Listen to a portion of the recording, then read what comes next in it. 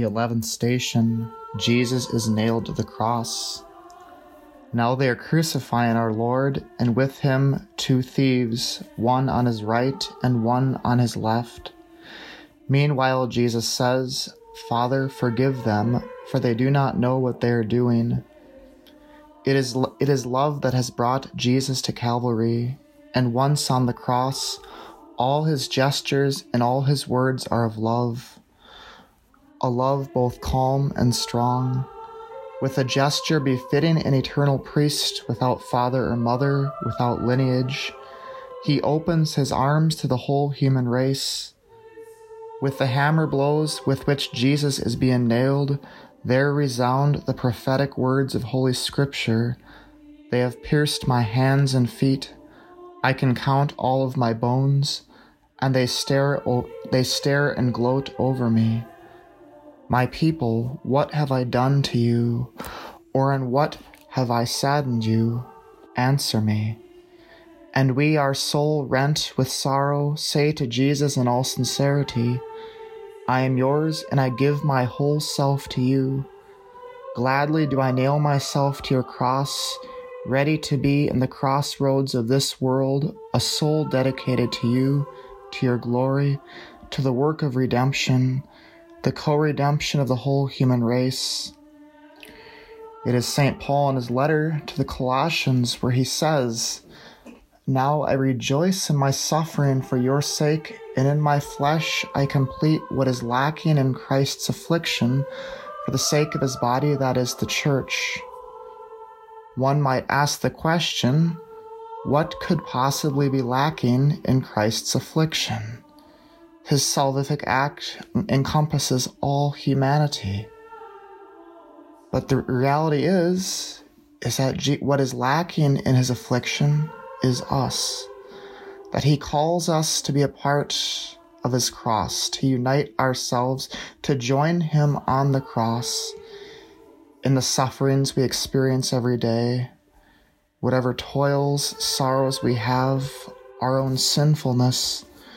We constantly take that to the foot of the cross in our sorrow and pain and unite that to him, knowing it is through his cross that he takes that away.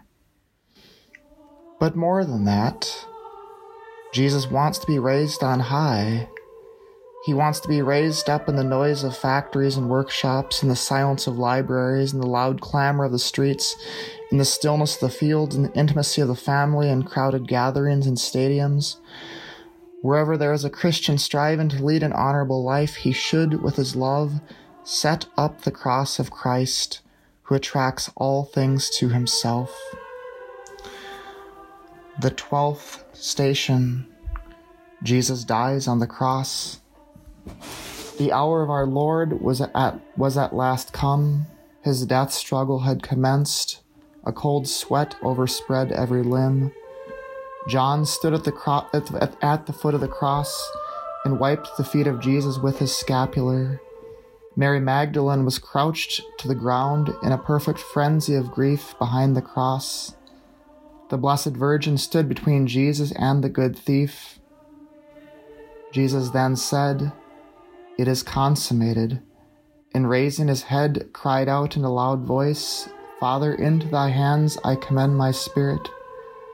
These words, which he uttered in a clear and thrilling tone, resounded through heaven and earth, and a moment after, he bowed down his head and gave up his spirit. John and the holy women fell prostrate on the ground. The centurion had kept his eyes steadfastly fixed on the disfigured countenance of our Lord, and was perfectly overwhelmed by all that had taken place.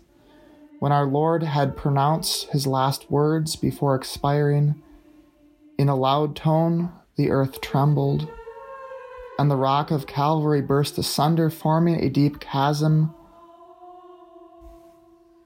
All was accomplished.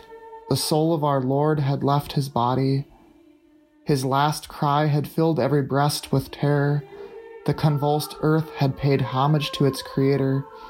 The sword of grief pierced the hearts of those who loved him. In ancient tradition, it is held that below the Mount of Calvary was buried the first Adam, the father of all humanity.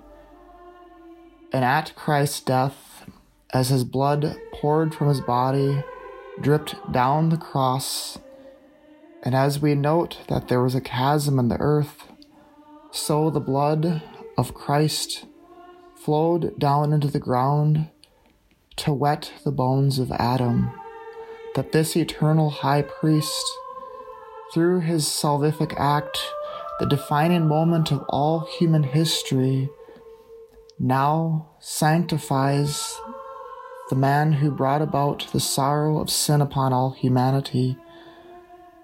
We are to always reflect on this great moment of Christ's saving act, that he died for all humanity. He died for the first Adam and Eve, and he died for us.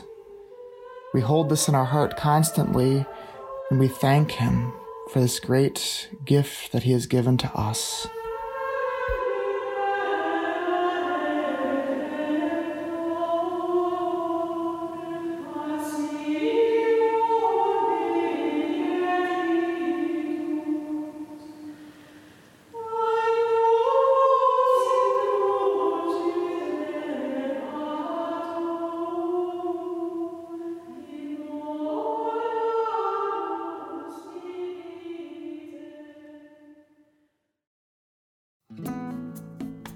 Hi everyone, my name is Eric Gallagher, the founder of Suscipe, the online community and formation platform for disciples.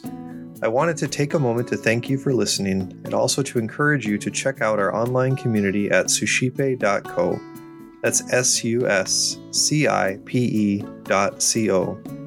At suscipe.co, we're constantly offering free book studies, self-guided mini retreats, opportunities for family fun, prayer, and more. If you're interested in engaging with a community of individuals who are desiring to grow deeper in their spiritual lives, check out suscipe.co and get involved today.